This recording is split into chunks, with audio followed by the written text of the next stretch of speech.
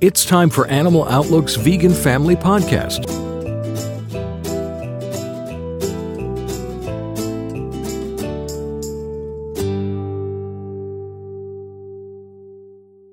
Welcome to this very special episode of the Vegan Family Podcast.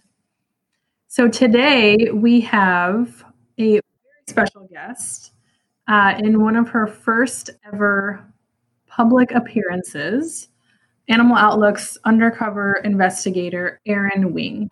Hi, Erin. Hi, Cheryl.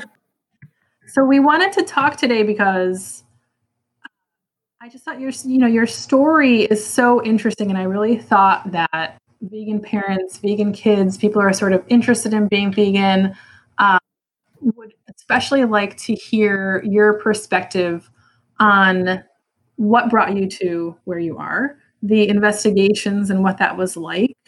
How did you kind of, I feel like the first thing people ask, and I definitely have this curiosity, is how did you really feel like you could turn your interest in helping animals into something that was going to be really this impactful?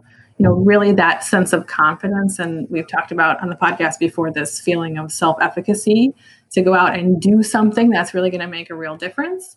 And of course, the bigger thing I think that makes this moment in time very exciting is this is the occasion of the release of your last investigation in the field, which is the Dick Van Dam dairy investigation. And you decided to make that your last one, and you haven't been speaking out publicly until now about your experience in the field and showing your name and your face to the world and telling your story. So this is one of the first times, we're getting that opportunity to really hear from you. Right. Yeah. And there are a couple of different things that I could give some insight into. And I guess what I really would want to start out with is just how I managed to even get into something that is so much bigger than myself. And there's quite a story behind that I've touched upon a couple of times during interviews that I've done while I was still an undercover investigator. Yeah, let's hear that. It's funny because since you and I work together, I feel like I get the privilege of hearing all this in-depth perspective that you have and these very exciting, stories, this sort of spy world that you're living. And I just feel all the time that I wish the world could hear really, what you go through and how you think about things and what you've learned and those experiences. So I'm really excited that we get to kind of hear this. But yeah, let's start at the beginning. Let's hear about, who you are and what did you, what happened to make you feel like I want to take this interest I have in helping animals and do this, frankly, very difficult and dangerous thing with it in a way that's very sort of self-sacrificing. I think, what's so interesting to me about this from a family point of view, if I kind of put on my mom hat, and I remember when I was young, let's say 11, 12-year-old who was really getting into what can I do? I understand this problem. It's so overwhelming. It's so, sort of devastating when you first learn about this. And I think when you're a young enough person that you're just starting to understand the world and you learn about this, it's so much more intense, I think, than when you learn about it as an adult. And that can really kind of shape your personality and your sense of what you want to do with the world. And so how, is that something that you relate to in terms of feeling like, wow, this issue is so big? How do you get from that to becoming an investigator? Right. And there are a lot of things to think about when you try to figure out, I'm sure a lot of kids have had that thought at some point in their lives who end up getting involved in activism or anything like that they have that idea that they want to change the world when they're younger, and the world seems so big and they seem so small that it seems like a daunting task.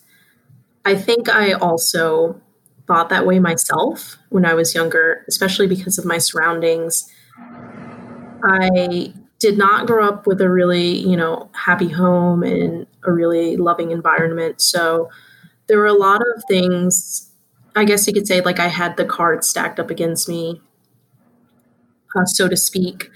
And I did have some instances where I thought that this was going to be the only life I would ever know, being in a lower income family, and dealing with a lot of trauma that occurred when I was younger. So there were a lot of setbacks and a lot of obstacles for me to overcome in order to get to a point where I thought that I could do something on a larger scale to help more people the way I wanted myself to be helped when I was younger.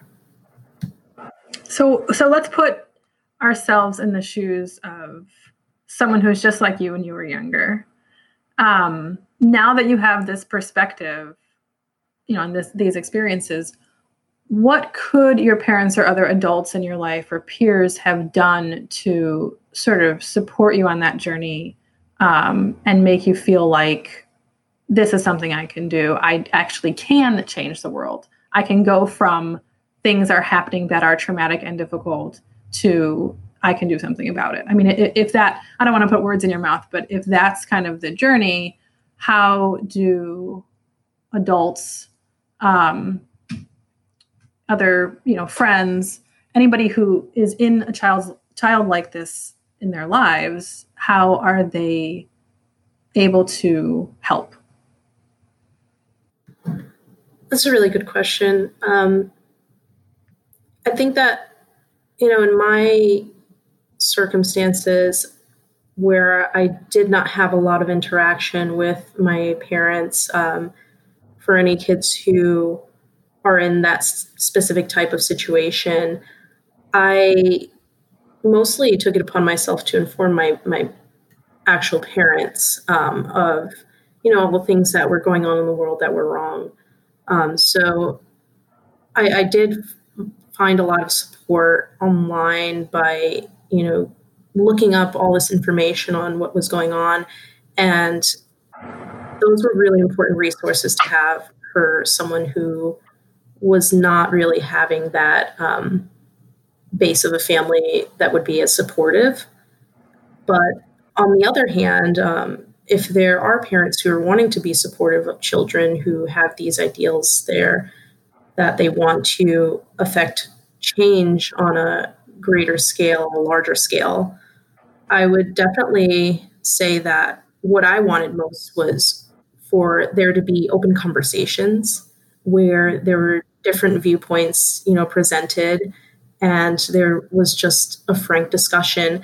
And I've had quite a few of those discussions with my mom, actually, even though she has more, set in her ways viewpoint on the way things are in the world. And there are a lot of cultural differences that will influence the way she thinks about, animals and their place in the world. But we've had a lot of open conversations and a lot of discussions that were very, not really all that heated, because we could understand that this was just a talk that we were having.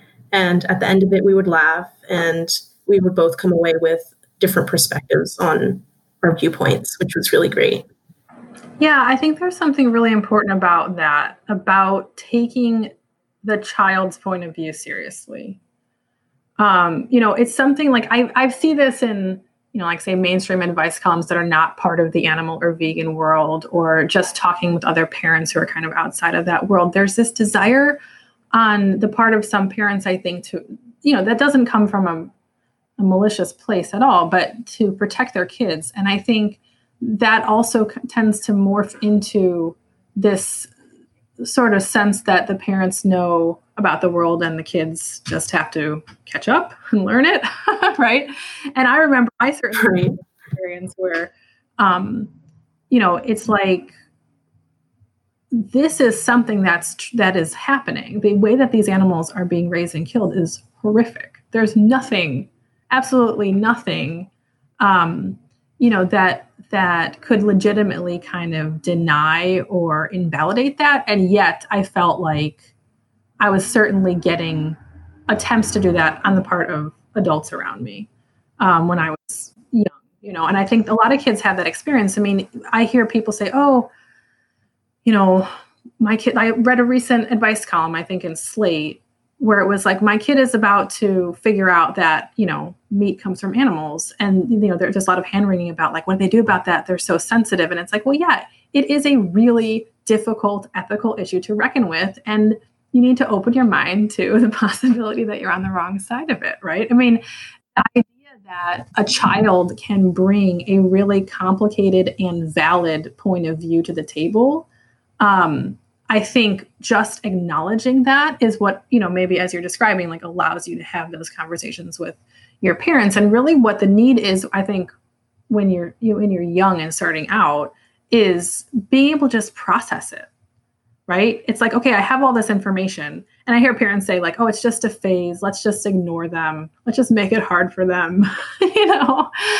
Because they just kind of want it to go away. And I think a lot of the socializing around this issue does ultimately kind of make that go away. And it just creates a disconnect in the kids between like what it is they're doing and, these sort of new ideas that they haven't really even been able to build or truly explore or even process because, they're not in an environment where people can allow them to do that. So, either you have somebody who is just going to be sort of assertive and confident enough to override that and to push enough, or you're going to have an environment where you have people who are willing to listen, regardless of the fact that it might be a child who has a perspective on something that's absolutely, is more ethically complicated and valid than maybe the position, and maybe more well thought out too, than the position that the adults are taking. And that's what's really tough. And I think the question is so interesting, like for you, because, I think it's relatively more recent for you. I mean, you're significantly younger, I think, than many of the parents who are listening to this, but older than the kids, I think, for the most part. So being able to sort of bridge that divide and get a sense of, okay, how did I go from there to being able to actually be on the front lines doing something that's really impactful and reaches, millions of people. Right. And to touch on what you said earlier, I think it's really important for parents to listen to whatever their kids are wanting to talk about, even with any, ethical complications that might arise from that or whatnot, because ultimately kids just want to be heard. And, their voices are very small in, a very big world. And in the home is the first platform that they'll ever have, is to be able to have those conversations with their parents. So I think that's really important and builds up their confidence in a way that they feel as though they can challenge a lot of other people's viewpoints who might not be their parents, and challenge, ultimately an entire world's viewpoint on, for instance, how we treat animals in our society. And I think that the conversations I had with my mom really did affect the way I was able to sort of visualize myself in a role where I could be that person to have those difficult conversations with people from all, walks of life. So how would you advise a kid who's in your role? Like, let's say, a 15-year-old kid who's really just learning about this, and it's all very new and raw and confusing, and they're not necessarily getting the kind of, support and structure and, safe places to kind of bounce these ideas and process through an understanding. What would you tell them about how they should think about these issues? I guess what I would tell them is that even though they might be young, the perspectives that they have are still important and valid. And I don't think a lot of younger kids these days are told that. Most of the time, their interests are regarded as trivial or something like that because they're young. But a lot of how we think now is influenced by what we were taught and what we learned when we were younger. And that just sticks with us. So if they aren't receiving that same type of support in the home, there are always many organizations that are very supportive where they can get involved in numerous different ways, like Animal Outlook and other organizations where we have a ton of resources available for children to interact with the movement and be more aware of what's going on and the information that they need in order to be more well-informed, possibly when they have those, interesting debates with their parents at home. Yeah, I think that's a really good idea. And it's such a nice thing to have, those ability to have kind of virtual communities. I grew up in a time when I had to go to the physical library to do the research on these issues before. But I think, I think there's something that parents who are not vegan might sort of fear the implications or the potential outcomes of a child going through this process.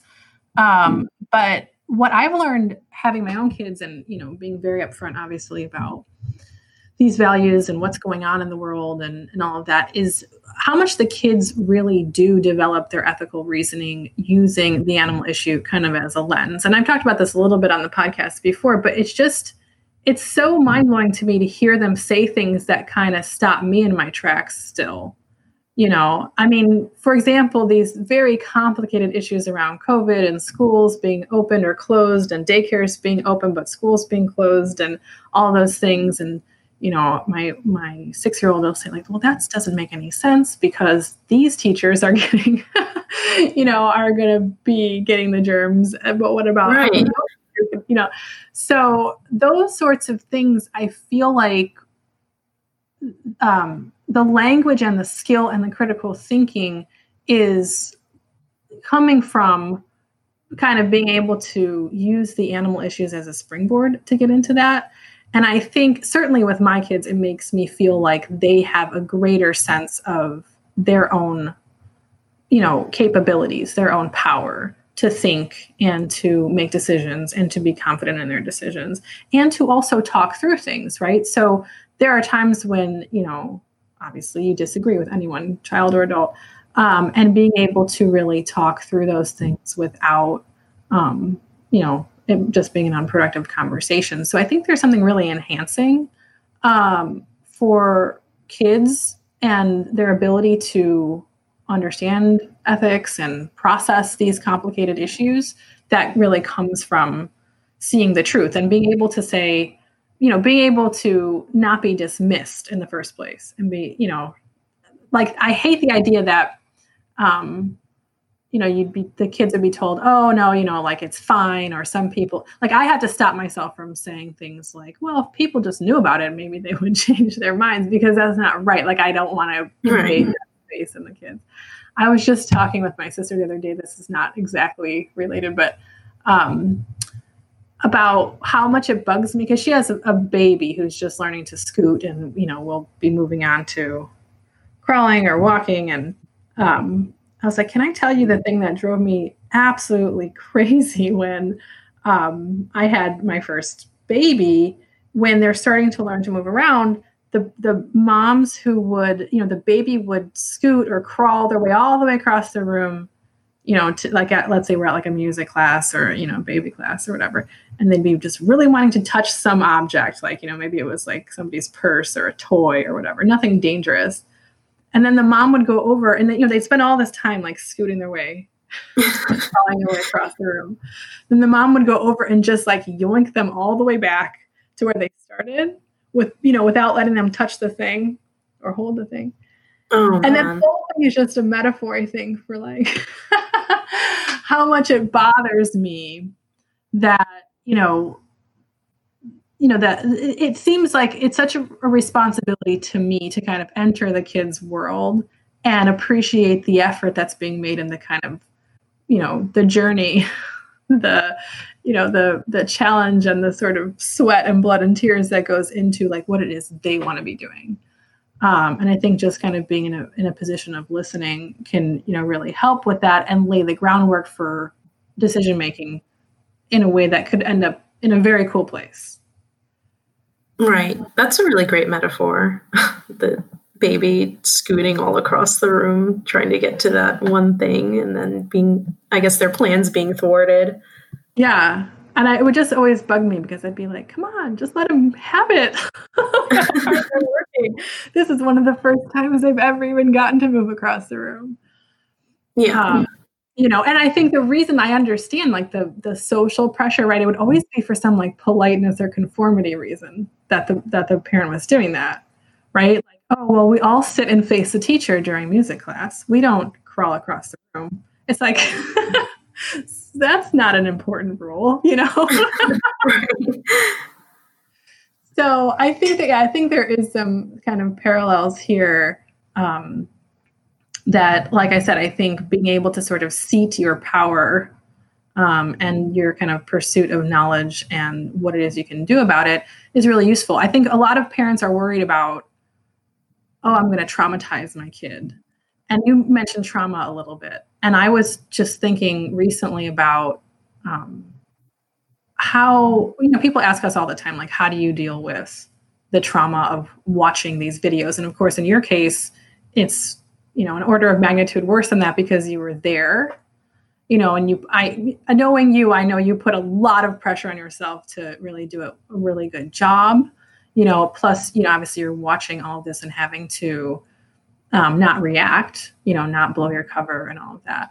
And I think for me, I realize, obviously I'm one step removed because I'm just watching videos, but I realize that if I'm working on the investigation, if I'm like, figuring out what can we do with this, I'm in the zone. Like it's like, okay, yeah, it's a problem, but now we're going to do something with this. Now we've got it and we can use it as a tool for greater change. I remember one time, another organization released an investigation and it really bugged me.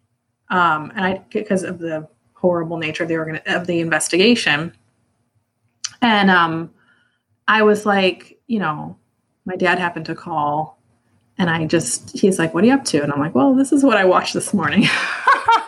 And I don't usually do that because, it was something that, I didn't know was coming and I hadn't been involved in and I wasn't, helping with whatever. But when it's our stuff, I get into that zone and I kind of do something about it. And I don't know, if you kind of relate to that, or there's this sense of like, how do you cope with the sort of unending violence and the scale of it all in the investigations that you did? Right. Yeah, that really makes me think about how people can be, because we're in this world, we're in the movement and we're physically doing things, we're, doing things on some type of scale to try to affect change. And we're working with the knowledge that what we're doing is making some type of difference in some way. Because we're within this organization that is trying to do all these different things and we're releasing investigations, et cetera, et cetera. But I do think about what it is like to be on the opposite side where you're just watching these investigations release and watching the footage and then feeling horrible afterwards. And then you're not within the movement. So what can you do about it other than feel absolutely terrible that these things are happening? And I think that you can go one of two ways with that. You can get involved in the movement like I did and just jump headfirst into it and say, I want to be one of those people. I want to be one of those investigators, which is what I ended up doing. Or for people who are stuck in that place where they're just like, what can I do? I think that you would definitely seek out these ways that you can donate, you can volunteer, you can spread the word even, sharing through social media. It's crazy nowadays how effective that is, but it does enact some type of, action or there's the ripple effect where it does eventually lead to some type of change in these times that we're living in now. So even if you're not involved within the movement, there are ways that you can get involved in some way without, completely diving headfirst into it like I did and ending up on a factory farm in the middle of nowhere for months on end. Yeah, what I'm really hearing you say is, you have a choice when you see this traumatic information, and it's either to step in or step out. Right. There's that initial reaction I think people have sometimes to step out, right, to avoid it and detach from it and either deny the legitimacy of it or say, oh, this is just, one bad apple type thing. And I think if you sit with it for any length of time beyond like the 2 seconds that, some people will tolerate, you realize that it's not, these are not aberrant examples. These are not bad apples. This is how these industries operate. These are violent industries. These are, very basic behaviors are being deprived from these animals. And it's really like heavy material to sit with. And I think, so that initial kind of like flight response might feel, I think, good in the moment, or feel like you're doing something about it in the moment, but really that stepping in, that engaging, bringing it closer to you, engage with it more, get involved seems to be, to me, the better way to feel like you can use this to empower yourself to actually change something about it. One thing that I've talked about over the years with investigators and people who've really sat with this material is there's a process. Like you go through, that initial like, oh my God, this is horrible. And then you sort of sit with it and you're like, oh, and there are these weird little sort of nuances to this story. Like these people who are doing this work, like are people, right? Complex, and they're not, it's a lot of shades of gray. There's some really like just counterintuitive examples of kindness from the same person who's being very cruel.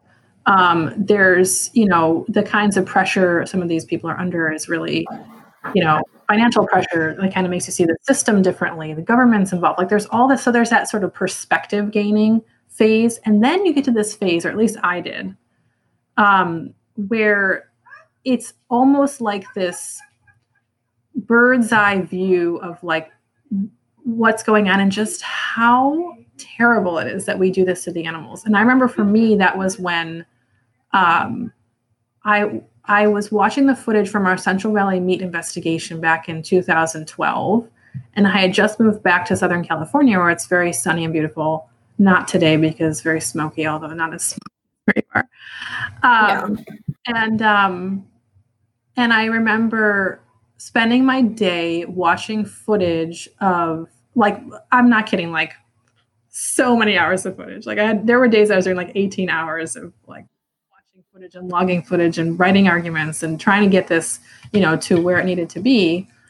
And I remember driving in the early evening. It was very beautiful, like very sunny. And there's these people, like young adults, like playing kickball in the park. And I'm thinking to myself, like, we are such a bizarre species that we spend our days, some of us spend our days like literally blowing the brains out of cows all day, every day. And some of us spend our days like playing kickball in the park. Like it just was so bizarre. Like it gave me that out of body feeling. And I think that level of perspective, like you only get it when you really let yourself kind of sit in the chaos and absorb it and learn from it. And kind of realize, okay, there's something really wrong. Like we really took a bad turn somewhere in, our society and as a species, what it is we do to these animals. And I think there's something really uniquely valuable about investigations that has that potential to kind of get you there. I don't feel like I would have gotten there without sitting through all that footage. Yeah. It's interesting that you said that earlier about how there's just that weird disconnect between the two worlds almost. The fact that we can be very compassionate, very loving, very familial, and go out and play kickball and spend time with our families and do all these things that show the better nature of human nature. And then you have, on the other hand, the darker part of that being how we treat animals in our society and how we treat beings who we view as lesser than and use for their meat or the products that they produce for humans to consume in some way. It's really bizarre. And I actually had that feeling of just feeling really weird inside, I guess you could say, from when I would end an investigation. And I spent so much time in that world where things were just turned on their head and people were doing these horrible things to animals. And I saw it on a daily basis. And I would see it for months at a time. And I would become another one of the workers there. And I would just be witnessing all of this happening. And then I would end an investigation and go back home and then just, go on a date with my girlfriend or spend time with my family. And it would just be so weird to get into that adjustment period of, oh, this is, normal life again. Yeah. Whereas the other side of it was just crazy insane, where there was constant pressure and constant trauma being, enacted towards these animals. And I would be witnessing all that. And then to just go from that one day to the next day, just living life as normal. It's really hard to just get back into that period of normalcy again before going back out to an investigation as an undercover investigator. Yeah, it's like you can't reconcile the two worlds, Exactly. Like it reminds me of, soldiers coming back from war.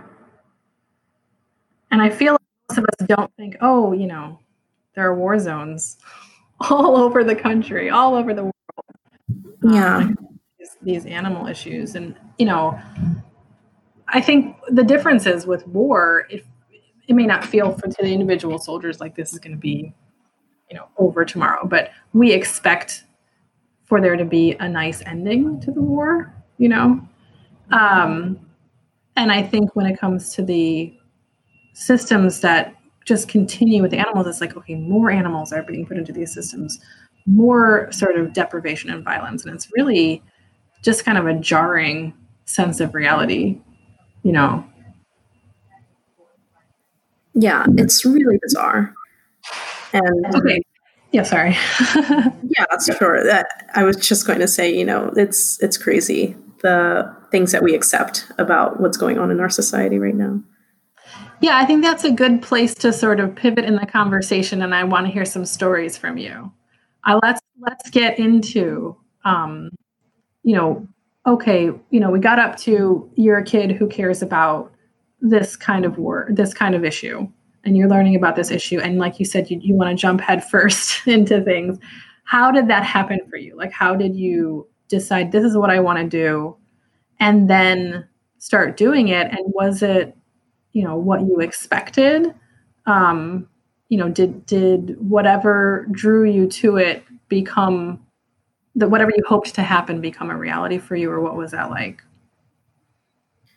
Right. Well, I guess starting out, I was just in a place where, as a kid growing up, I was exposed to all types of different situations that, in some cases, children just shouldn't be exposed to, and really intense environment that I did live in, where I would see, people being mistreated and animals being treated as, lesser than, and beings that were viewed as lesser than. Mm-hmm. So I had that feeling of a sense of, justice instilled in me at a young age. I would watch, cartoons where there would always be the hero who would come out and, protect the weak and the downtrodden. And I identified a lot with that. I wanted to be that type of person.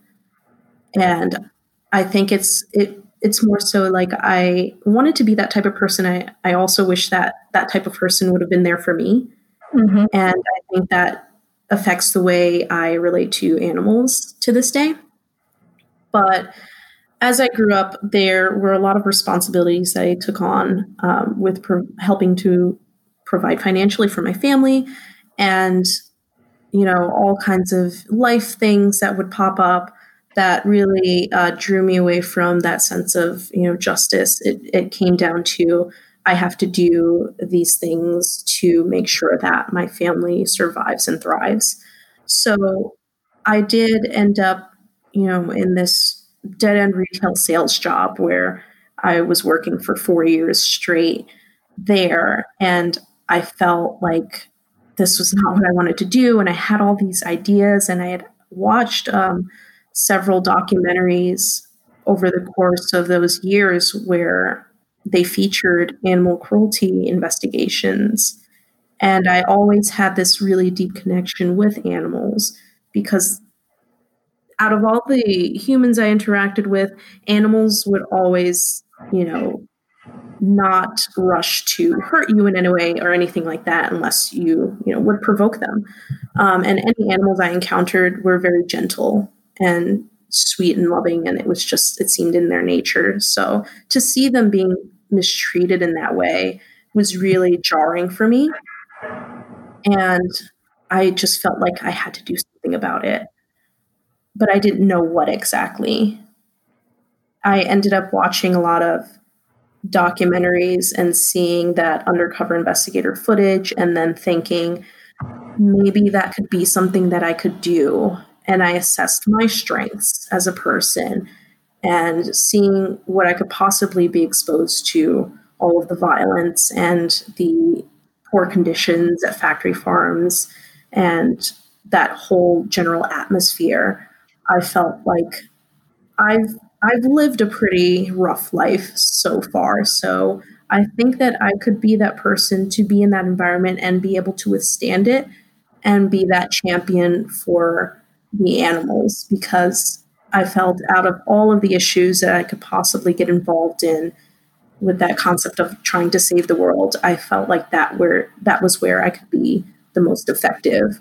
So I ended up looking into that and trying to get into being an undercover investigator. And I wanted to be hands-on and jump headfirst into that world. And that was what I ended up doing, luckily. Yeah, it's so interesting. And I just want to kind of highlight the point that you're making, because I think it's a really important one that kind of has universal application when it comes to, kids growing up and adults even. I think this idea that you can take having difficulties in your life and having circumstances that are really hard, and you react to it by saying, I'm going to help others. I'm going to, as you say, be the champion. And I think there's something, it's not like, I think that narrative sometimes gets sort of sold to us as though it's just this, well, this person's very nice and they're very altruistic or whatever.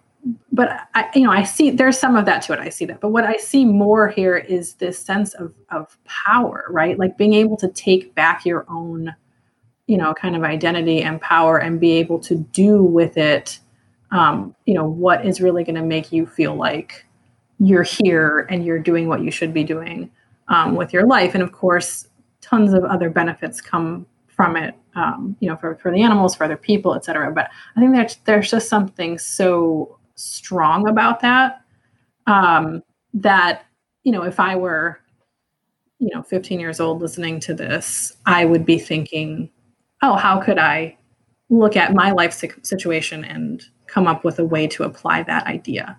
There's so many different ways you could apply it, but it's a mindset in the first place that I think is really unique and interesting, in terms of kind of how you put those pieces together. Yeah, it really is a mindset. I definitely experienced that when I was younger and before I became an undercover investigator, because a lot of children just have that viewpoint where they do want to see good in the world, because, a lot of children are good at heart. So they want to see that reflected in the world that they live in. And as they get exposed to things that they know are not right, because they have that sense of justice instilled at them in them at a young age. They want to do something about it, and they see all this media that portrays these heroes doing good in the world. They want to be that type of person. But when you get to a certain point, when you're in your late teens, in your early 20s, you're just fed this narrative that that's not as important as the life that you need to cultivate for yourself. You need to go out and get a job. You need to go out and do all these things as a young adult in order to lay the foundation down for your own life. And instead of, bringing yourself down with all of the things that are going on in the world, you need to focus on yourself and try to be happy and make a happy family. And that's your purpose in life. And I think that is a reason why a lot of people will shy away from these larger issues, specifically when it comes to animal cruelty on factory farms, because they're fed that narrative. But there are different ways that you can go about it. And I am really glad that I have the opportunity to still, do these things that I have to do it as an adult, and still, help out my family in many ways, financially and support them as well. But I don't have to compromise my integrity while doing that, because you can still care about all these issues because you're living in that world where all these issues are affecting that world, regardless of whatever bubble you try to, put yourself in. You're existing in it. And, when you become a parent, your children are exposed to it as well. So you can, feed into that same mindset that we all have to worry about ourselves, or you can cultivate a future where everyone cares about everyone else. That's the kind of world I want to live in. So I will definitely, when I have children, explain that to them, that they exist in this world and what they do in the world affects it. Yeah, it matters, right? And I feel like, this is going back to this sort of fight or flight idea that we talked about earlier. And I think the way that you're explaining the narrative about kind of create the bubble, do for you, kind of disconnect from things that might bring you down, is that false dichotomy there that like, oh, this stuff will bring you down, go over here, you won't get brought down. And I don't think that's right. I think this brings you up more because, it makes you feel, sometimes I think just the process of doing something hard and challenging yourself, really kind of gives you that high. It makes you feel like you have accomplished something, you've done something. Add it to an issue like this, which is really, kind of daunting if you're on the outside of it. And you are able to, really bring yourself up through being able to be involved. And of course, also do all these other things, as you say, kind of check the boxes of being an adult, but integrate those values, bring it all in together. I think that's really interesting. Yeah, definitely.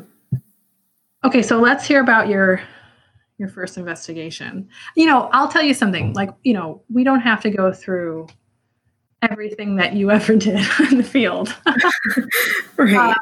But there's something for me watching investigation footage over the years and working with investigators.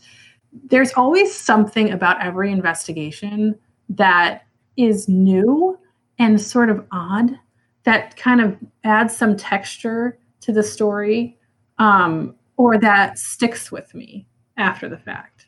And I don't know if you kind of have that same feeling, but look at this kind of like an impressionistic way, right? Like, let's say, okay, your first investigation, basic facts, what was that all about? But what really kind of hangs in the air afterwards for you?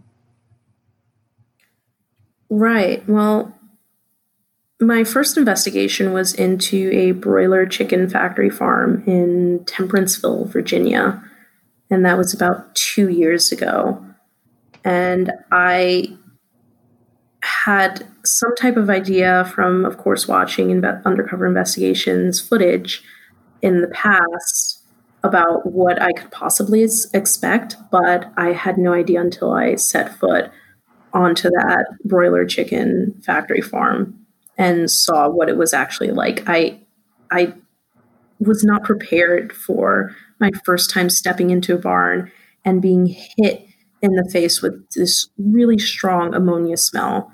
And that's the first thing I'll always jump back to in my memory, is that the first sense that was assailed for me was just that sense of smell. And I remember after like a couple of days working there, while undercover, I would leave the farm site and then just inhale and then exhale, and I could hear my breathing because the ammonia fumes had affected my lungs so badly. Wow. So that was just me being in those barns for several hours at a time. But imagine what it would be like to live in those barns for 40 something odd days. It would be insane for all those chickens to be exposed to those conditions, but that was the reality for them. And that's their only reality. That's their whole life. Yeah, exactly. And that's what they're born for and raised to be, is just, just another cog in the wheel for an exploitative industry that is just using them for their meat.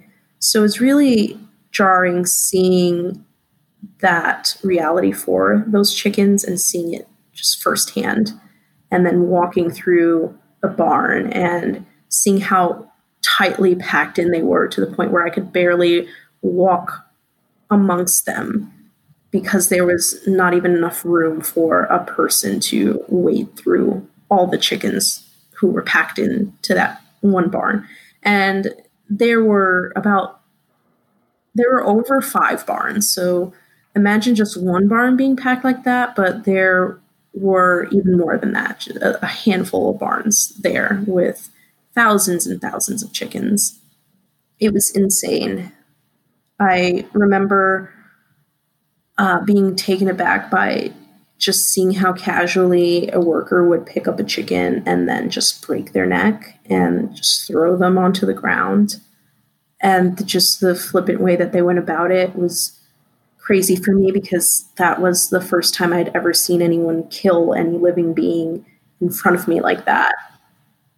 So that was my first, impression of that world, is that it was so detached and disconnected and unlike anything I'd experienced before. Yeah. I mean, as a first investigation too, just to be thrown right into the middle of it all. Is it what you expected? Was there anything that really, you were like, this is not what I anticipated? I think that I really got that feeling when I witnessed just how the workers would treat the chickens who were sickly or injured in some way. And they were considered disposable. And whether they were chicks or whether they were larger chickens nearing the end of their life cycle in the industry, they would just break their necks and throw them into a bucket. And I did see some chicks who were handled in a way where they were improperly euthanized or killed by workers who weren't really concerned with, making sure that they were entirely, euthanized or insensible or what have you. And they would just toss them in the bucket along with all the other birds who would be piled into that bucket. And I think that also carried over into the way that they would go about killing them. That would be easier for the workers to conduct their jobs. Something that really stood out to me at that broiler chicken factory farm was when I witnessed workers walking through the barn with a plastic pipe and a metal nail affixed to the end of it. And they would just walk around hitting and striking chicks in their bodies with those weapons in an attempt to call them or whatnot, but it was entirely ineffective. And I witnessed chicks go flying left and right when they would be struck by these objects, and they would just writhe on the ground afterwards, and the workers would go do their thing and then circle back. And then after leaving the chicks to writhe for a certain amount of time, they would then attempt to properly euthanize them and then throw them in the bucket. It was really heartbreaking to see baby chicks suffer that way. Yeah, it's especially hard when it's the babies, I feel like. And that's the part of that investigation that sticks with me too. Is, especially the one person who was impaling the chicks with that nail. That to me, and especially because they didn't have any even pretextual kind of reason. Like there was no way they could have justified it, because then they would bend down and pick up the chick, and throw it in the bucket, right? I mean, it wasn't like, oh, this is just making it easier so I don't have to bend down. They would stab the chick and then bend down and pick it up. That to me, like, it's not even the goriness of it. It's not even the violence of it. It's just the fact that a person could get to a point where they see the world in such a way that is fine. Right. It's the casual violence, I think, is the most dangerous. Yeah, casual violence. I think that's right. I think that's the stuff that kind of sticks around, like, because it makes you question your own sanity a little bit, right? It makes you feel like, I'm supposed to see this as normal, Right. How often that happens, you have to kind of keep saying, this is not okay. This should not be considered normal. It's really interesting because the owner of the farm site, when the chicks were first delivered, I remember there was one chick who was running around, who had fallen out of one of the trays. They were being transported in the truck that arrived on the site. And the chick was just on the ground, and the owner picked up the chick and then showed me the chick. And I'm guessing he wanted me to put the chick in the barn, but he said something in passing that really stuck out, which was, they're really cute, right? As he was holding the chick out to me. And it was just so bizarre that he could see them that way, that they are cute. They're very adorable. And I spent a lot of days, holding them in my hands and petting them. And the fact that they were just raising them to kill, or even the fact that they would walk around and impale them on nails after, knowing that, they're cute. You see them this way, and yet you do these things to them. It's really crazy. Yeah. That reminds me of years ago, another investigator for us did an investigation of another broiler facility. And the thing that really sticks with me to this day about that investigation, it is a similar thing here, which is that one of the workers who was, participating in a lot of the violent acts, which, I would just have to be clear that doing all these investigations as an organization, we know these are not isolated things, right? This is kind of how things are in these industries. But the crazy part about it was that he had pet chickens at his house. And he was talking about how he used to, hand feed them and bring them water, and they were like disabled chickens. And then, of course, all day he's spending his time, basically brutalizing and killing animals. Like, it's that sort of weird, like, impossibility, or seeming impossibility that kind of sticks in some of these stories. And that's what I was kind of talking about earlier, where it's like you go through this process where at first it's, oh my God, it's so traumatic, please don't make me watch it. And then it's some of these grays, where you're like, oh, there's these people are very complex people, and they're part of their environment, and there's a lot of weird norms that allow for that kind of compartmentalization. It's so bizarre. Yeah. I actually, I had a time when I was watching like a cooking show with my girlfriend, and she's really into those because she really likes cooking. And it was like Worst Cooks in America, I think, where there was this episode where they had to cook a live lobster. And every single contestant had some type of issue with it. And they were just like, they're looking at me. I can see their eyes. They're alive. And they would apologize when they put the lobster into the steaming water to boil them alive. And they had so much remorse. They had so much disgust with it that they didn't want to do it. But it was normalized by I guess the hosts of the show were just telling them, you just have to get it over with. They were laughing at them. And it's crazy that that's just the norm that is being pushed on people when their first reaction is that it's wrong. Yeah. This is something I do not have an answer to this question, but why do people pressure other people into being more violent than they want to be? Right. Like, where is that coming from? I remember exactly that story that you're telling. Thinking about that experience for dissection in high school or whatever. There's a number of examples you can think about that's the same exact story. And then there's always some player in the game that's like, no, you have to do it anyway. Just do it. Just override that feeling. Why do we do that to each other? What is the point of that?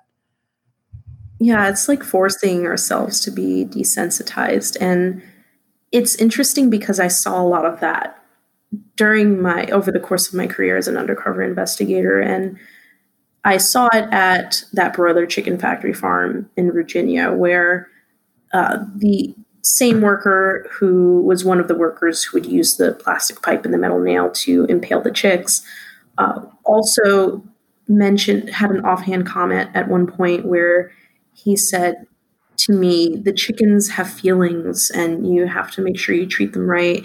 And that's how they grow and things like that. And then he would go and do something like that. And I saw the same thing at a fish hatchery in Maine, where I conducted that investigation into that Cook fish factory farm, where they were, growing the fish there. And there were really small salmon fingerlings would be the technical term for it, but they were just really small fish babies.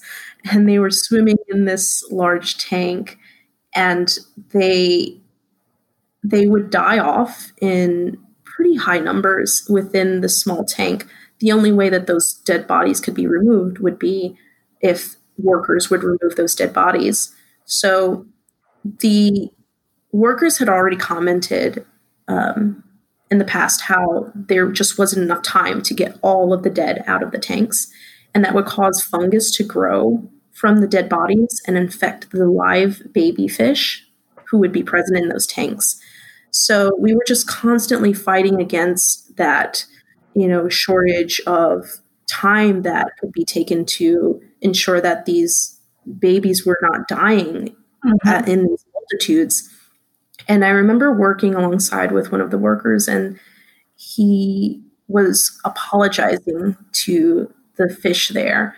And it was really interesting because usually you see people having remorse for causing harm to, the stereotypically cute animals, which would be baby calves or baby piglets and whatnot, but never really fish. But these workers had worked with them for in some cases years, several months at a time, and they got to know these fish as living beings.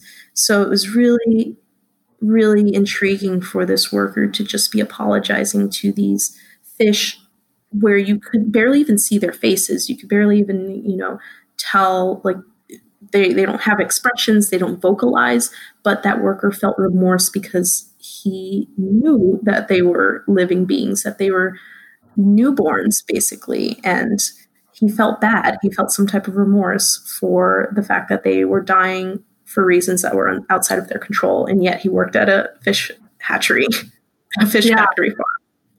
Yeah. And then, just override that. Why do we do that? It's just so mind-blowing. So, that investigation, the thing that sort of sticks with me the most is the quote that you recorded about being desensitized from one of the workers. Yeah, the manager at the time there, and he had been there for, I think, at least 5 years or more and working there. And he stated that, and it sticks with me to this day. I will always quote it because it was just so indicative of the problem with animal agriculture as a whole, is that it really sucked and bummed him out, he said, to kill the fish the way that they do, because they just suffocate and it's really rough. But in the end, you just get desensitized. And it was just so telling, and it was coming straight from a worker in the industry. It wasn't us saying this is how they feel. It was one of the workers themselves telling us how it is and the truth behind it all. Yeah. Yeah. And meanwhile, the context is, they're throwing them all over the place, Right. like you say, putting them in this barrel to suffocate. And then that acknowledgement almost seems like it would be against his self-interest to say it, but he says it anyway.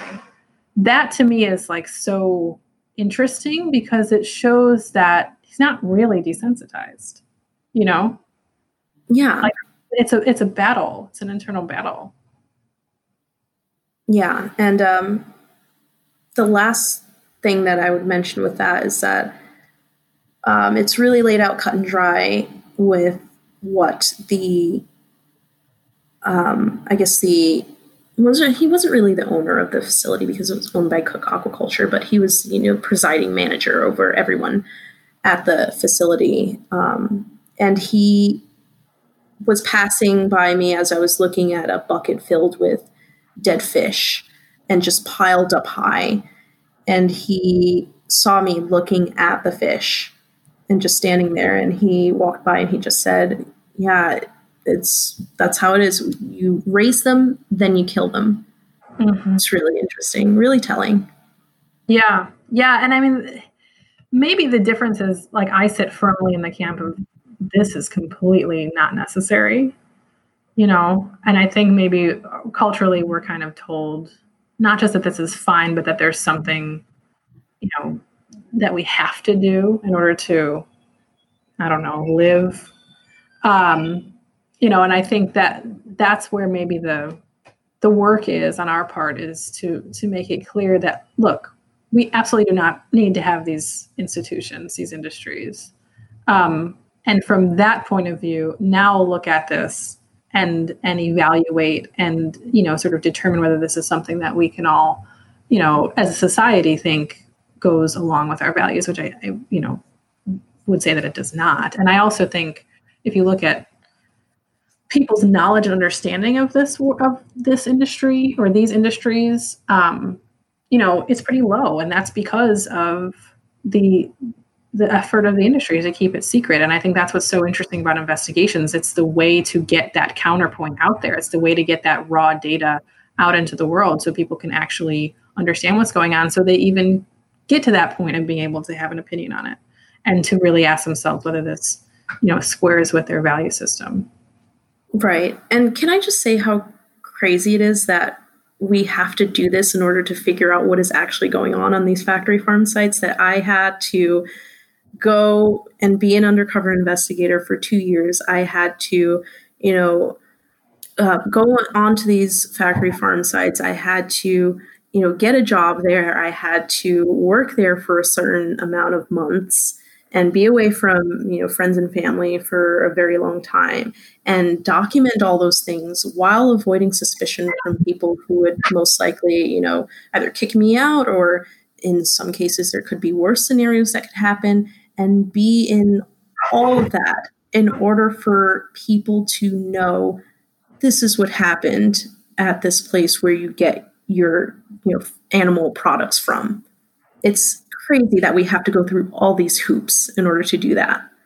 Absolutely absurd, right? That we're in a situation. And I think, to me, the fact that the industry is so opaque and that it got that way by design is so interesting. Like, looking at the history of it, looking at the kind of politics of it, and the law and all of the kind of reasons that we got into this place makes the contrast with, nonprofit organizations that are funded by people who want to use their little bit of money that they have to give away to do the best good that they can, the most good that they can.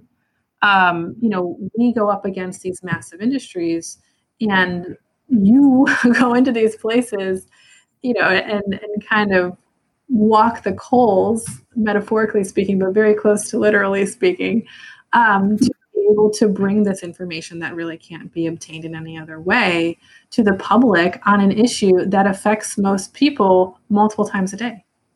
The fact that that's the exception, that's the little narrow crack in the door to an industry that's otherwise totally shut out from public view and public discourse in any real meaningful way. I mean, the amount of energy that goes into the industry developing narratives to make everyone think they should just buy more animal products, the amount of money that goes into that, can you imagine if we didn't have this video footage to really show the other, now we're going to say the other side of the story, but it's not the other side of the story. It is the story, right? It is the actual raw truth of what's going on. Right. And I mean, these are corporations that are, these really large, like conglomerates that are making millions and millions, billions of dollars off of, feeding these false narratives to the American public and convincing people that they need to continue buying the product that is causing a lot of these issues that are being present in our environment, with workers being subjected to horrible conditions, as we've seen, now with all these slaughter plants that are getting all these, COVID-19 infections with these workers who are being forced to work in there to produce this product that we don't even really need. So it's crazy. And the fact that people can think that all these corporations operating in their own self-interest is going to produce this great result for everyone else. Yeah, exactly. The news item just came out today saying that it was the meat industry that drafted large portions of the executive order that Trump wrote to keep the slaughterhouses open during COVID, even despite all these issues. It shouldn't shock us, but it also should shock us, right? It should outrage us. That's the system that we're living in. And exactly right. What you're saying is, it's just so mind-blowing that the way to get this information, involves you doing all of these things undercover for 2 years. All right, let's get into your dairy investigations.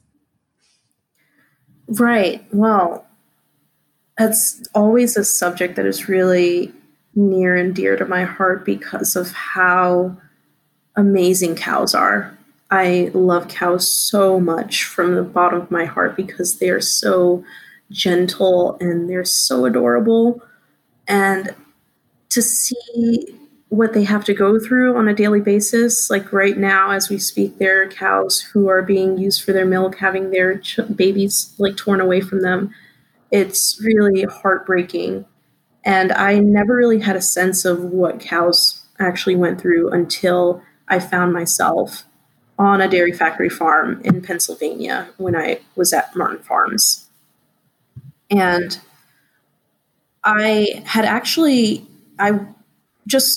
for context, I was vegetarian before I became an undercover investigator.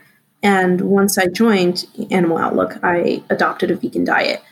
And that was before I'd ever set foot on a dairy factory farm. So I still didn't have a clear idea of why it was so important to not eat dairy products or not consume dairy products in any way. And I finally got that idea when I saw what these cows are living through, because a lot of people are under the impression that since the cows aren't killed on the site, that they are not suffering or it's not as bad. They're just, giving their milk freely and willingly that is intended for their babies, and they're having a happy time and they're free to graze and roam. And that could not be further from the reality of the situation, which is when I was in the milking area, which the industry refers to as a parlor. as though it's something that is very pleasant to walk into. But being there, the smells were overwhelming. The amount of feces that was pooling in the back of the milking area, and the fumes that was giving off, the fact that the cows had to walk through that in order to get into that area to be milked. And all the while, there are workers screaming at them, shouting at them, striking them, because they're these large animals they're trying to cram into these closed quarters so that they can attach these tools, these metal tools, to their udders and extract milk from them, from their bodies, that is intended for babies who the cows have had taken away from them. And those babies are stuffed into these calf crates, and the calf crates just line the factory farm site, the grounds of the site, and they're just in these lines, in these rows, and these calves are kept away from each other and away from their mothers, and they're just sitting there waiting for the artificial milk that the workers will put into those buckets for them. And then they'll drink out of that, and that will be their day. And not only that, but they'll also, any interaction that they'll have with a worker will either be them receiving some type of vaccine and being, poked or prodded in their shoulder in order to deliver that, or they will await the hot iron that will burn part of their skulls away in order to get rid of the bud or the horn that might grow from their head. So they have that to look forward to, but that's their existence on a daily basis. The cows are constantly herded into that milking area. They're milked. Their babies are taken from them. The babies are exposed to this cruel standard practice of disbudding or dehorning. And that is dairy factory farming. That is the reality of it, not the happy grazing cows and Farmer John going out and milking the cows and the babies are free to roam with their mothers.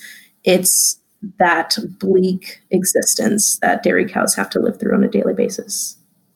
Yeah. Yeah. And I think, it's so, as you're talking, I'm just thinking about how few people really know the basic sort of touch points of that story, right? I mean, everything you've said is not the, let's say outside the box kind of violence that, of course, you did find at that dairy.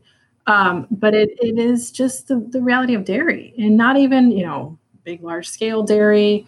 It doesn't matter what scale. I mean, just the way that the industry works. And I think about, you talked about the milking parlor, which you said sounds very pleasant. I also get this, kind of Victorian feeling about, very fancy and formal feeling about that. It's very quaint. And it makes me think about all of these kind of twists of language that the industry has created and the stories that we've all grown up with about how wholesome this kind of thing is. And in reality, I think when you get away from eating dairy, you're like, it is crazy that we drink the milk of another species. Crazy, and I think, again, it's only through investigations like yours that we're able to start breaking that kind of unanimity of these stories that are out there. Yeah, the drinking of a cow's milk, I cannot imagine ever doing that ever again, especially after what I saw. And what you said before about how this isn't, these aren't isolated cases. This is a systemic issue. And I got a feel of that because a lot of what I saw at Martin Farms in Pennsylvania, I also saw across the country in a dairy factory farm in California at Dick Van Dam Dairy, which was my last investigation of my career, where I saw the same issues being present there. Of course, there were different scenarios of some type of abuse that would occur to the cows depending on whether we're looking at Martin Farms or Dick Van Dam, but they could almost be interchangeable with the practices that would go on there. It was the exact same system. It's not an exception to like the rule. It is the rule. That is how dairy factory farming is. Yeah, let's talk about the one sort of weird thing that happened that we didn't expect to see at both Martin and DVD, which is the hip clamp.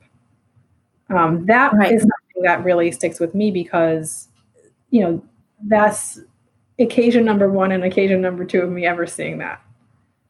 Where a lot of the other things were really terrible and violent, but we've seen it before, where this, I think, is really off the charts in terms of its suffering, infliction of suffering, but it's also just so kind of odd that we would see in, in these two investigations on two different coasts, the misuse of this particular device.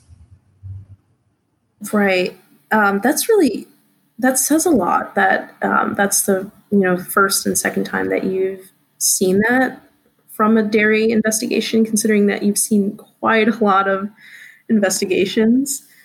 So it's really interesting, but yeah, that I had never seen any of what I saw before in my lifetime, and being present at Martin Farms and seeing it for the first time was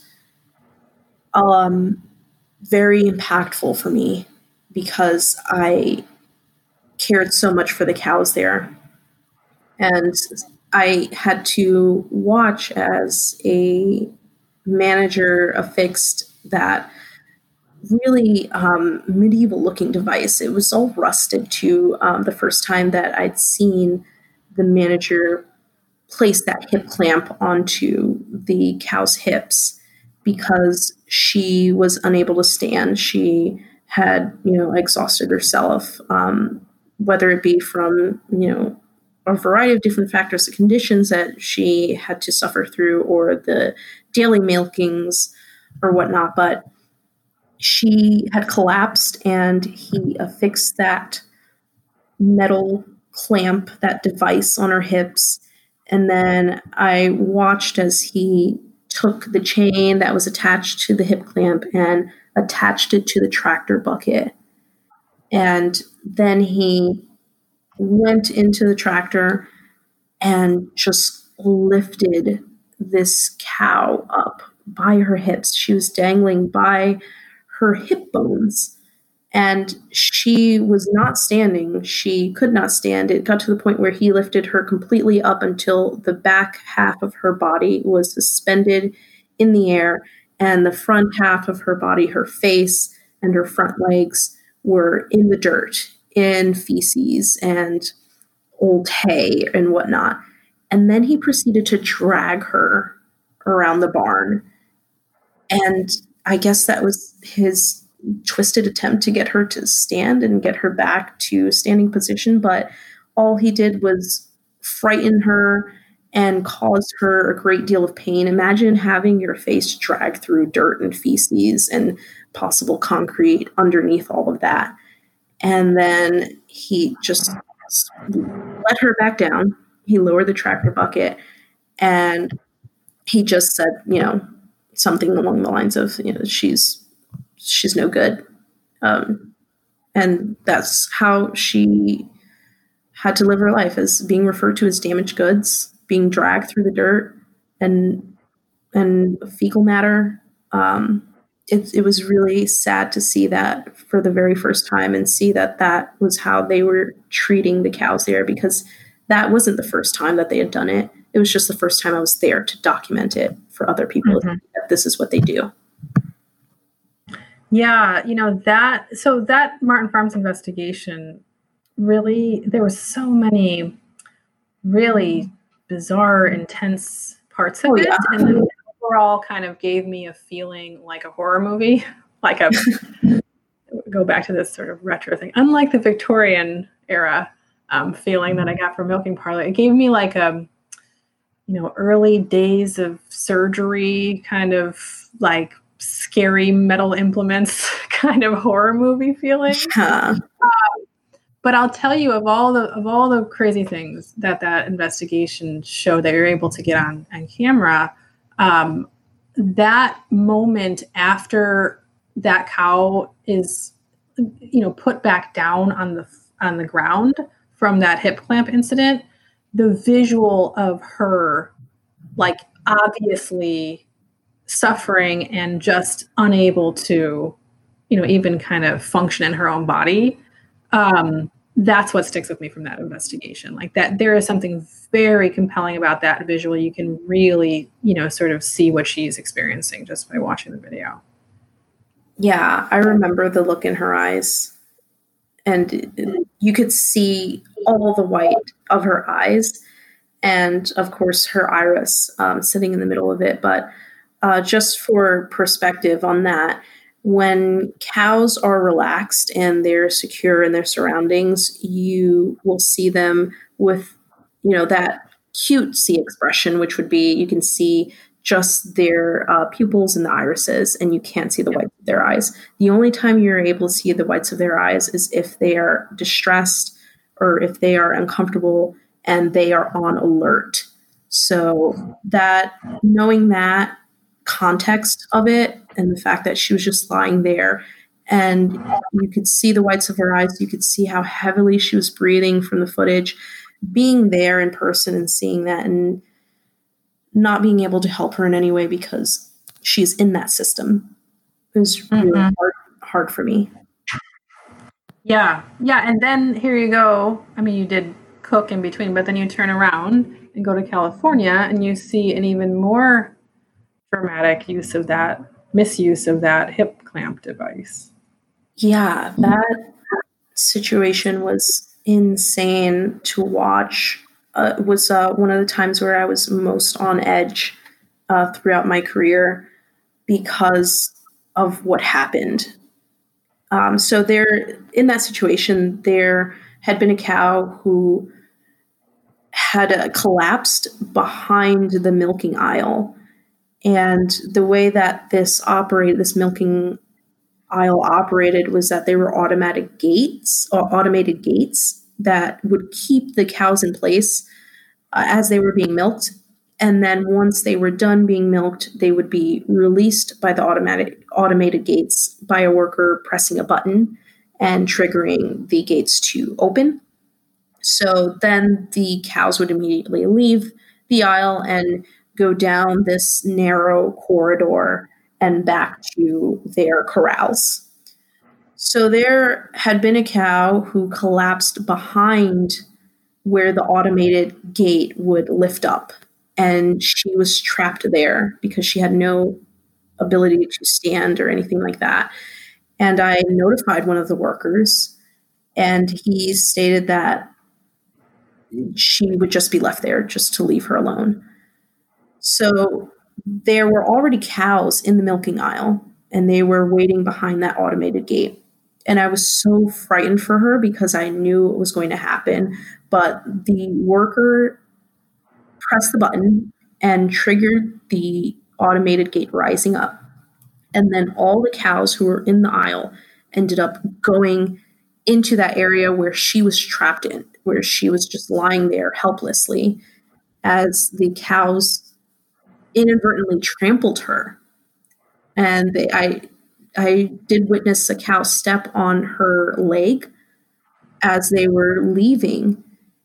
And clearly that was going to happen, but the worker was not concerned that this cow would be trampled. So the cow was stuck there and ended up backing up the milking aisle to the point where the cows who were present there could not leave. So that's when she became an inconvenience because she was halting production. And that's when they brought in the tractor and they brought in the hip clamp. And they were going to do that, but they were going to do that whole process that I witnessed at Martin Farms. But the problem was that she was stuck in the aisle, which obviously a tractor wouldn't be able to fit in there.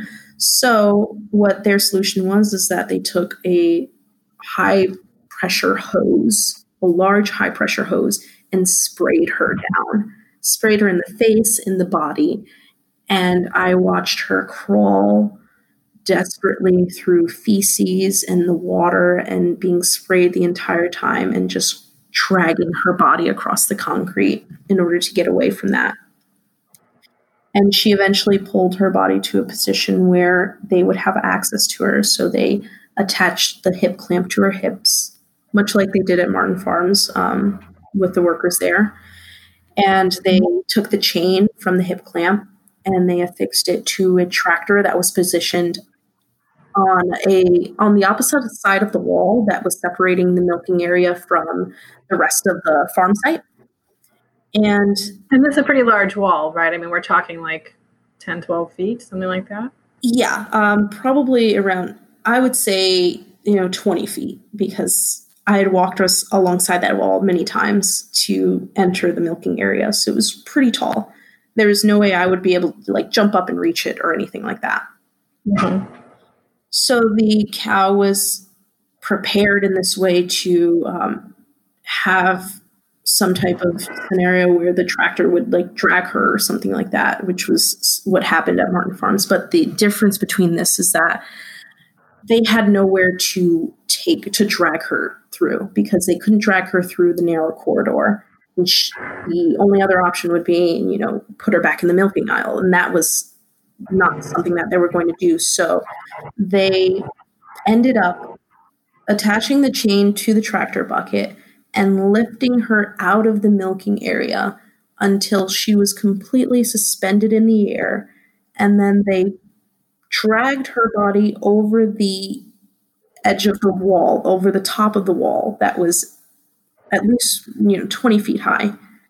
And then they dangled her in the air. And all the while they're doing this, there are cows in the milking area just watching this. And I was watching alongside them because I was holding my breath, watching her dangling in the air like that, suspended from her hips, a metal hip clamp locked around her hip bones. And I was just seeing that she was suspended by that one chain that was attached to the tractor bucket. So I just was holding my breath, hoping that one chain wouldn't come loose, because if it did, I could only imagine what would be the result of that. She would end up tumbling down to the ground below. And seeing that, it was just insane. They eventually lowered her down to the ground, but there could have been so many different outcomes to that. It was really frightening to watch. Yeah. I mean, just hearing you describe it is so intense. I can't imagine that next level of actually experiencing that and not knowing, what's going to happen next. And even just, the use of that hip clamp. I mean, you're talking about metal on bone, basically, in terms of lifting this animal's, big, heavy animal up by their hip bones, is just really the intensity of that whole experience and process. I think it comes through in your description, and I just can't even imagine, that next level, which I guess brings me to my question of why did you possibly make the decision to leave the field after that investigation? I still grapple with that to this day. I haven't told you, and I haven't told anyone, but after I left the field, the first several months or so, I was just thinking, there's got to be a way I can get back in. I took a break. I took some time, but I have to go back. I'm the only one who can do these. I have all this experience. Maybe I can go back in somehow. And I had gone through a name change at that point, and then we were gearing up to possibly release the Dick Van Dam Dairy investigation. And my name was all out there, but I was still trying to figure out ways I could go back, which it's something that I've come to terms with it at this point, and I don't have that problem anymore. But I remember going through all those like hoops in my mind of trying to figure out a way to get back in, because there's such a strong sense of duty when you're in the field, and a sense that you have this higher purpose, you have this mission in mind, and you have to be that one on the front lines. You have to be that one doing it because nobody else will do it. And it's a really lonely feeling when you're out there for months at a time. It's a really heavy guilt and a burden to carry. And I really felt that at my last investigation. But it's also fighting against that idea that there's but so much you can take. And you want to be at 100% for the animals. And throughout the entirety of that investigation, I was feeling the effects of the whole 2 years I'd been in the field. And it was really wearing down on me, especially during that investigation where I was seeing cruelty and abuse towards these animals on a near daily basis. I got to the point where I realized I can't do this again. I can't do this another investigation and possibly get exposed to the same things. I'm not at 100% anymore, and I don't want to compromise the integrity of future investigations by having this selfish sense of it has to be me. So that was what influenced my decision, that I had to step away from it and not continue to push myself, because it wouldn't be fair to me and it wouldn't have been fair to the animals.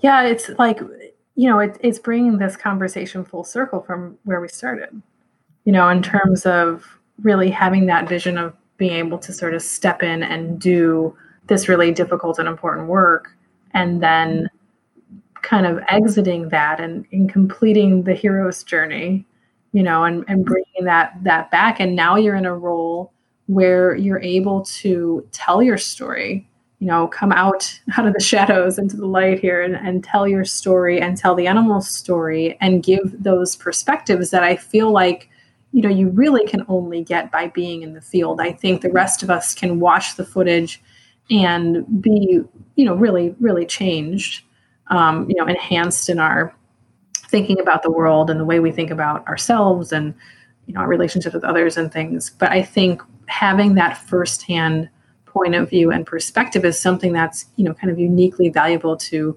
bring back to society, and that kind of closes that arc for you, and you're able to mentor, others like you, and hopefully inspire people to do similar work, or to do work that, is as fulfilling to them, may or may not be as dirty, smelly, violent, dangerous, but meaningful and impactful as well. And I think that, that's just sort of part of the story, for doing these investigations. Yeah, definitely. What comes to mind for me is just like the way that I'm continuing to be in that fight for the animals and still be in this world, but in a different role. And it makes me think of something, because I cannot imagine myself going back to pretending that none of this ever happened and going back to a normal life where I guess you could say I, prioritize my own, happiness and well-being and focus on other things and just tune out the world of, these are horrible things that are happening that I witnessed and experienced and I saw firsthand, and just go back to a regular 9-to-5 or something like that. I cannot imagine myself doing that ever. I cannot be in that role.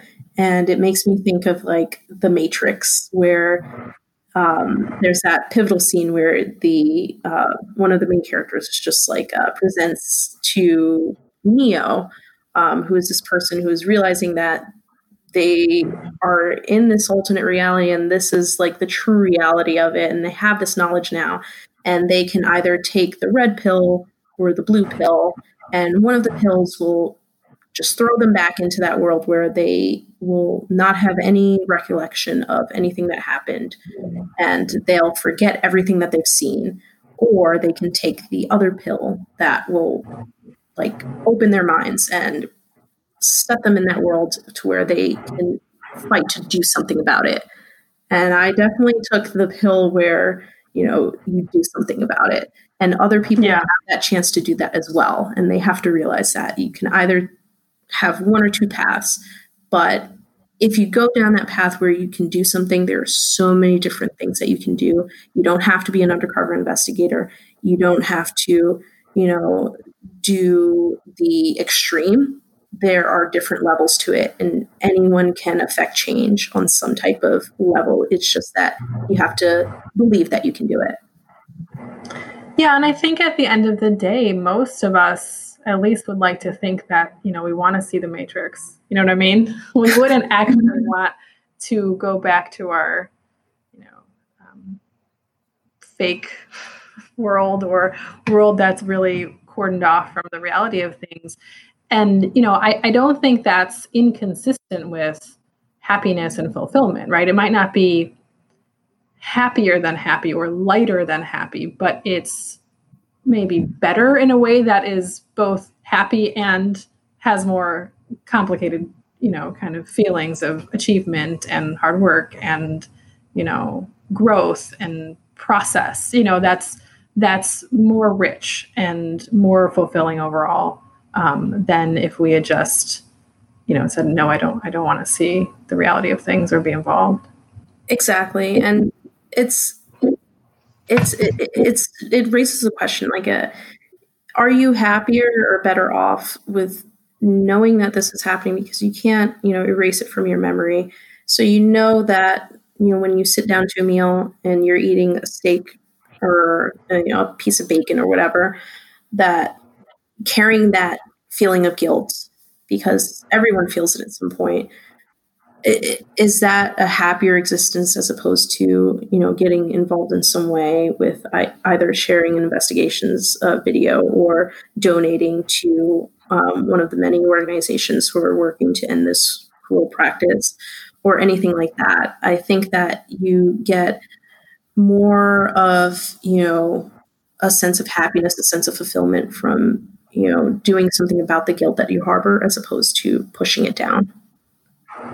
Yeah, and I think it's that feeling at the end of the day that you are in it, right? There you are. You've stepped into it to be able to make an impact, rather than that flight that we were talking about earlier. This has been a fantastic conversation. I really, as always, love hearing your perspective, and I'm so glad that I get to share it now with everybody else because it's been, for the time that you were undercover, there were those moments where you were able to speak, literally in shadow about your investigations, but now you really are able to kind of come out and talk about this journey and this experience. Let's end this on a bit of a lighter note. Let's talk about your vegan cooking adventures and some wisdom or tips that you get from that. Yeah, as I've told you before, I'm not really that great of a cook. And when I first adopted a vegan lifestyle, the cooking was the challenging part. And it didn't help that I had decided to, adopt that diet before I went into the field, because then as an undercover investigator, I'm like cooking all my meals in like these ramshackle ways, like in a microwave or over a like tiny burner or something like that. And they're usually like frozen foods, Gardein, some select corn products, Morningstar products, were usually what I gravitated towards. So I've recently been trying to get into, cooking my meals, because I felt like a lot like, a little kid trying to learn how to cook all over again, and make my own meals all over again, because it's a whole other different diet. But of course, it's like a million times more fulfilling. and healthier for me. So I started out with all the frozen products, and I still swear by them to this day. So they're so much easier for me. Like, I'm the type who like will burn water or whatnot. So I've been trying to get into the habit of cooking more of the meals I eat on a traditional stovetop and actually putting ingredients in and things like that and trying to make it from scratch. So it's been really challenging, and I burn a lot of the food that I make. I will always ask my girlfriend, what fire is this supposed to be on, or what number is it supposed to be on? Like turning the dial to like, it goes from 1 to like 7 or something. And I always try to make sure that I have it at the right number to make sure that I don't burn anything. But it's definitely going to be a journey for me, but it's possible, and it's a lot better than the alternative. And it can be done. You can learn how to cook these meals. It's just learning a different way of doing things and a better way of doing things. So this is the next challenge for you, the next chapter of your life, figuring out how to cook vegetables. Yeah, I picture a lot of smoke alarms going off in the near future. Hopefully not any time soon with all the smoke that's outside. I don't want it to be in my home as well. But yeah, I predict a lot of, wacky shenanigans and hijinks going on in the kitchen with me in there. Well, I think you have your work cut out for you after spending all that time in the field. This is maybe less high stakes, no pun intended, situation. So thank you so much for taking the time to talk. This has been a really great conversation. I'm so excited. We're recording this before we're actually able to release it. I'm so excited for the moment that we're able to release it and people can actually, kind of really hear your perspective straight from you. And until next time, thank you. Thank you for having me. This was great. Really fun. Thank you for tuning in to Animal Outlook's Vegan Family Podcast. Have episode ideas or questions about going vegan? Email us at govegan@triveg.com.